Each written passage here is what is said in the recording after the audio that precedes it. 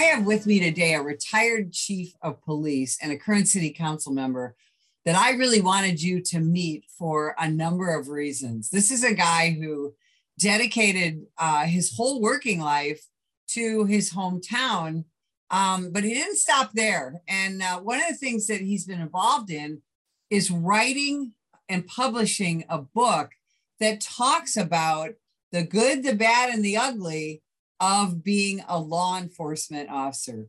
Chief, welcome to the program. Thank you so much. I appreciate you having me this morning.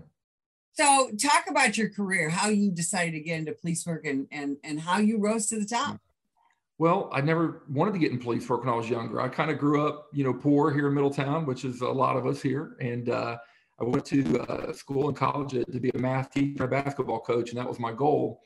And then just after my junior year, I decided to take the police test, and there's about 350 of us took it, and they hired 5 of us. So that kind of set the tone.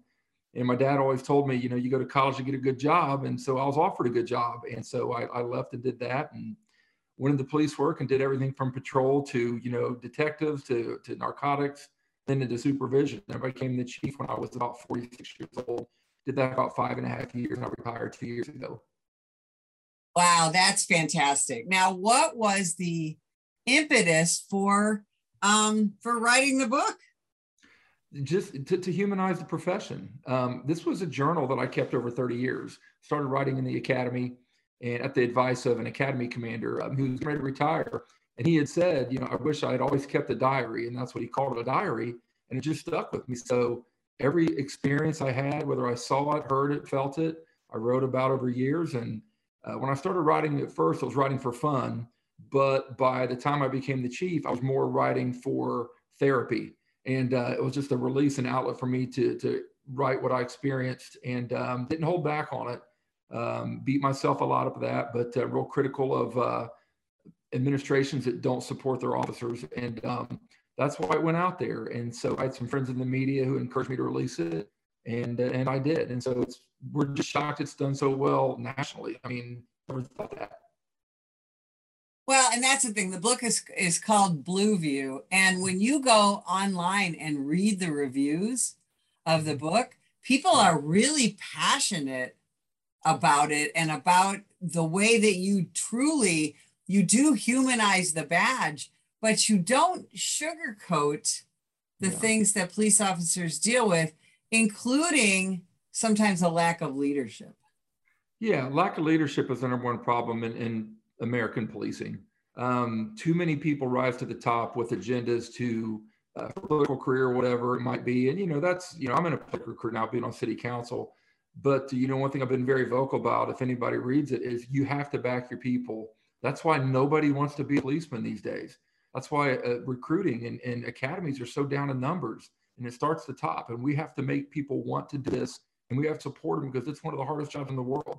I've often said, it's the tagline in the book also, the hardest thing about policing is you have to solve everybody else's problems when you can't solve your own. And administrators sometimes fail to see that.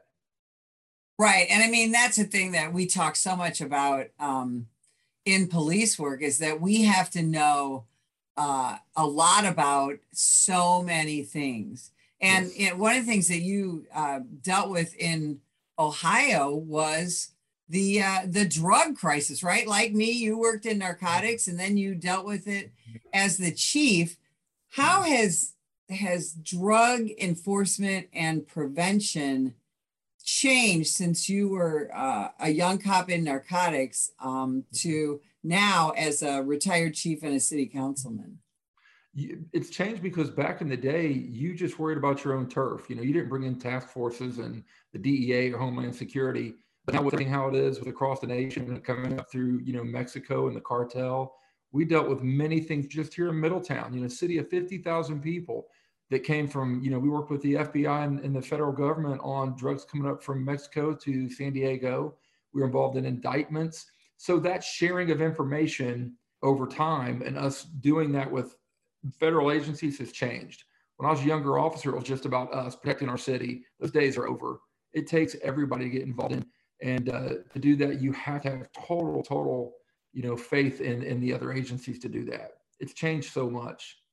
And your officers have to be incredibly skilled at, not just the enforcement end, but things like, writing a good search warrant, writing a great report, utilizing electronic surveillance, all of those things that, I think a lot of people would look at mid to small town law enforcement and think, oh, those guys are they're making traffic stops and finding lost dogs. That's not the case, is it? No, that's not the case at all. Back when I was a street cop, guys would stand on the corners and people would wave them down. They'd sell dope, right? Well, those days are over with cell phones. Nobody stands on the corners anymore around here and sell. It's all cell phones. So you don't have that luxury of just seeing the dealers on the corners. Those things have changed. So you have to do the search warrants for the phone records and things like that. And courts are funny about giving you those court orders to do that. They want to make sure everything's squared away. So it's just changed so much. I couldn't imagine starting a career in law enforcement right now, because what they're getting ready to get into is unlike anything we had to deal with when I was younger. Yeah, boy, I sure agree with that. So how long were you a police officer? 30 years. So in those 30 years, what have you seen concerning police officer mental health? Because I know that's kind of one of the themes of your book is, again, most people will see, a little bit of trauma and tragedy in their lifetime.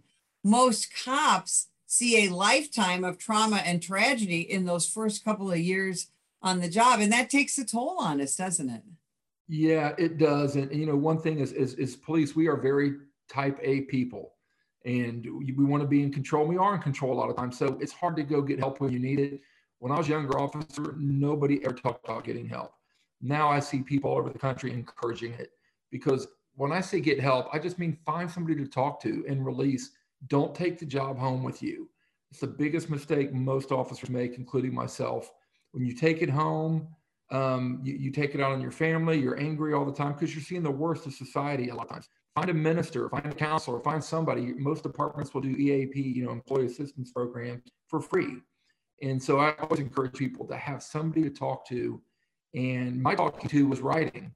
Writing really helped me release things that I couldn't talk about. And so that's what it's on this book. But find whatever outlet you can and don't bring it home with you. Yeah, that's a really good point. Now, we have entered into probably the worst period of time for American law enforcement than you and I have probably seen in our lifetimes, where, law enforcement is just constantly, vilified. And one of the ways that some politicians are dealing with that is to take money out of our budgets, right? Defund the police. Yeah. And they do it very publicly. Some jurisdictions are taking police officers out of the schools. They're taking away specialty units and things like that. Yeah. How does all that affect law enforcement from your perspective? Affects it greatly. And it starts with the politicians. I mean, these same people make these laws and then get mad when the police enforce these laws. I've said that for years, and there's nothing worse than that. And that's what happens with policing. It's become politicized to the point where politicians and the media are going to do whatever they can and cater to the people that cry the loudest, even if those people are wrong. And that's what they do. So what it's done to policing is you have people now who just don't want to get into the profession. We go to these colleges, these high schools, and recruit, and they're like, there's no way I'm getting in that profession. I used to want to do that, but if I do one thing wrong, it's going to be on Facebook or Instagram or Twitter within 5 minutes. And they don't want to deal with that. And I personally had several officers that came in that we had just hired within 6 months said, I can't do this anymore. I can't do that. And it's not because they're cowards or not. It's just because the constant scrutiny, and they want to take away our training money. That's something people forget. Training is more important in policing than anything. And they take this money away and they defund through training and other methods, and then get mad when you don't know what you're doing or you don't have certifications that you need. So that's just what the world is right now, unfortunately. But the whole defunding is a joke, because look at all these cities that have defunded and now they're paying for it, and they're having homicide rates go through the roof. And that's a fact. That's, it's easy to research. Right. And we're seeing this explosion in homicide, from 30% to up to 90% increase in certain areas.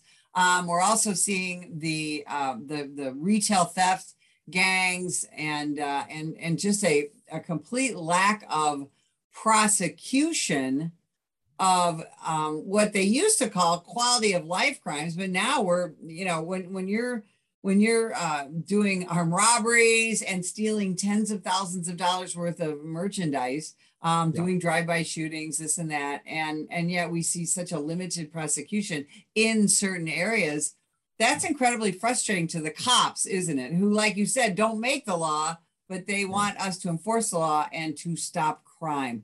How do we change that in America? I think it starts with, and we say it all the time, it may not happen. Police chiefs have to stand up. They have to stand up and say, this is unacceptable. And you see some doing it. And that's incredible that they're doing that. Most don't want to lose their jobs. And in a lot of the bigger cities, those have become political positions. In the smaller cities, not so much. So they can probably get away with it. Chiefs have to stand up and say, it's enough. And they have to be able to do that without fear of losing their jobs. But even if they do, at some point, you have to stand up for what's right, not what's popular. And that's not been going on lately. And that's a problem. Absolutely. Now, most police leaders are not fans of dealing with the media. What did you do as a chief? And what do you recommend other chiefs do to have a better relationship with the media? We had an open door policy with the media. I was never, ever, except for one news station that just was hell-bent on making police look bad. But they knew they could come to us anytime. We didn't withhold information. We gave them what they asked for within reason, as long as it wasn't under investigation. But we would have like coffee, donuts for the media when they come in.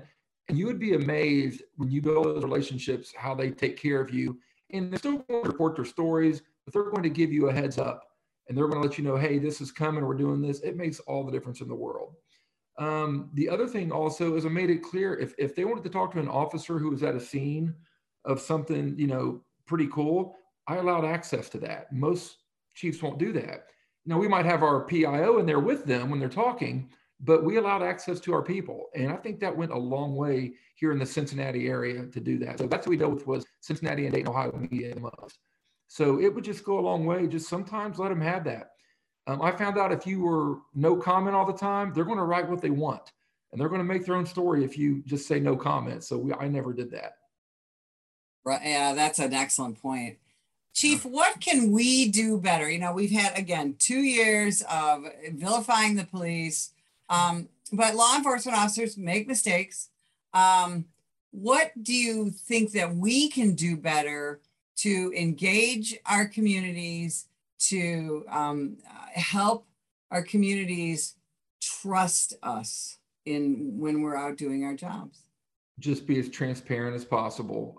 If somebody wants to file a complaint on an officer, always tell them you have that right to file the complaint. You can come talk to anybody in here. And one thing that we did that I think really made a difference is we had open community forums all over the city for years. So one month we do it at a coffee shop. Next month we do it at a church. And you let people come ask the hard questions. And I didn't just go. I would take sergeants, detectives, dispatchers, corrections officers, and we would go, there's a group, and we'd say, ask away, ask whatever you want. And we would sit there and answer. Some of them were really hard. But that gained us so much trust in Middletown that I think it went a long way. But you're never going to make everybody happy in this job. You can sit and be as transparent as possible. There's always going to be 5 or 10% that nothing you say is going to matter to them. You have to understand you're going to have that and focus on the 90% that do listen. So I want to get back to the book a little bit because I am so fascinated by that. What were the most difficult chapters to write when and I know you had your diaries, but when you were really putting it together, getting it ready for the publisher, what was difficult?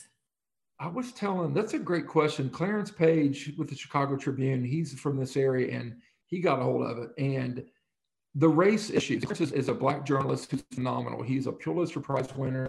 He's interviewed presidents, but we talked about that, the race issues, because I was very candid about that. I was very open about sometimes, I can see across the country where people would think that you look at the George Floyd situation or things like that. But police officers are so stereotyped when it comes to racist. Like my Black officers, who are some of the best officers in the city, they're called racist here. So you can't win. So when I was writing the book, about that. I'll talk about the racial issues. Those are the hardest parts because I'm very candid and open about it.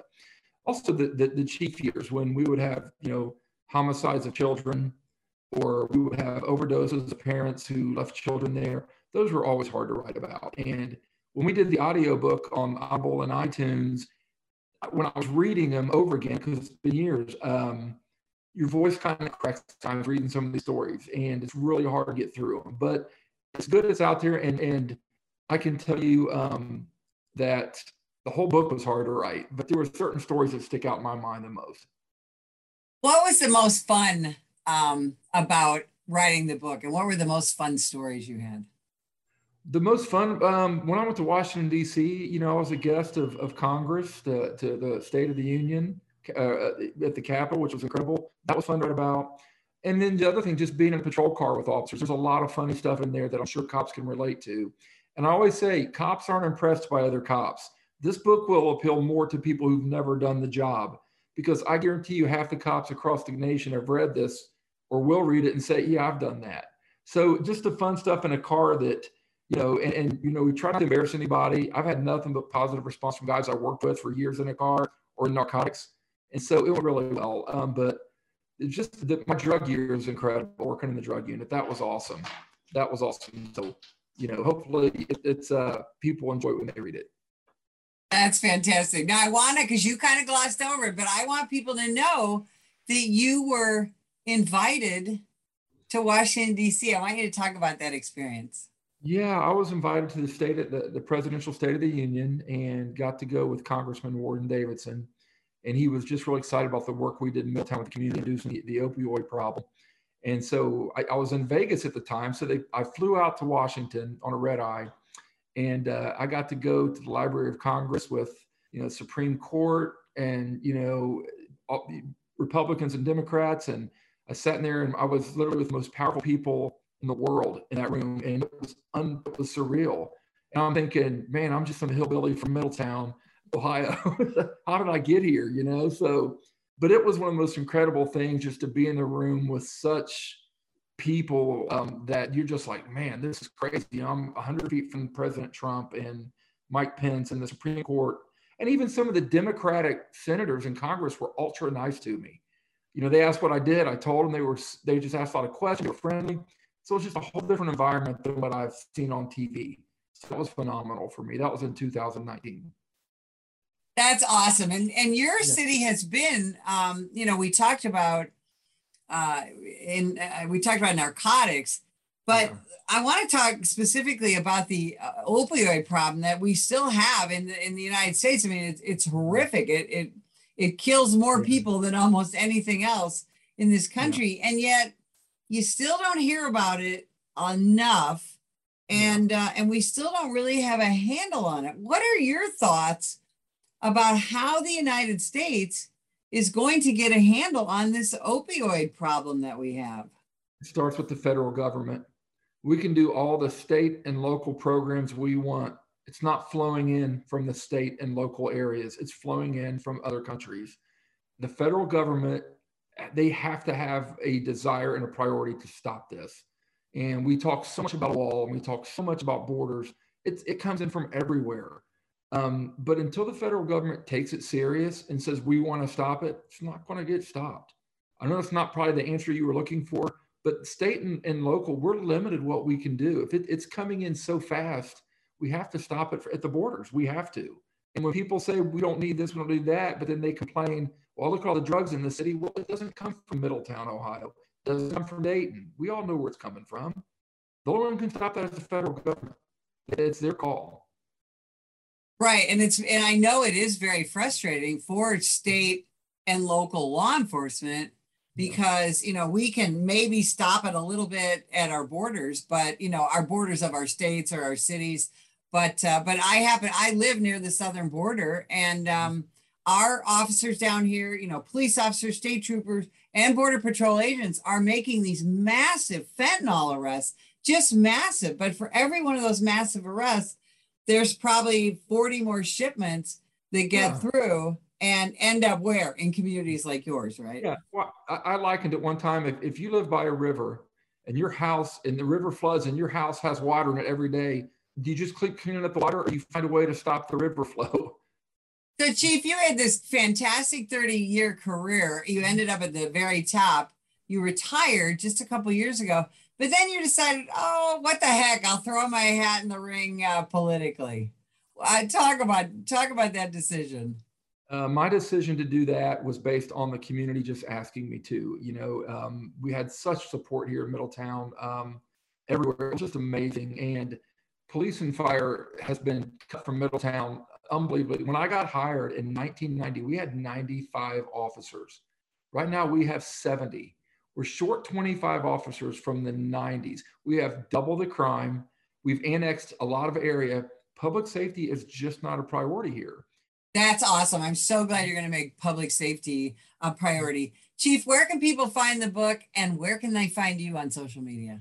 The book is on, it's this right here. It's called The Blue View, and it's on Amazon right now.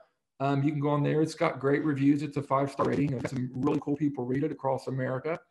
But you can go there. It's on Audible, on Amazon, or iTunes, on Apple. I'm all over. If you just Google my name, Rodney Muterspaw, I'm on Facebook. We have a pretty good following there. We just try to get the word out. And on Twitter, I think it's Chief Muterspaw. It's my Twitter from them. But we just try to get the word out that if you want to read this book, I think if you're a police officer, you'll appreciate it. If you're not a police officer, you'll come to appreciate more. Real quick, one thing I love about it is academies across the country are buying it and having recruits read it, which we're so excited about that. We never thought that would happen. So hopefully that's something that other schools will do, and we just appreciate the support. Chief, thanks for spending time with us today. And if you would like more information about the National Police Association, visit us at nationalpolice.org.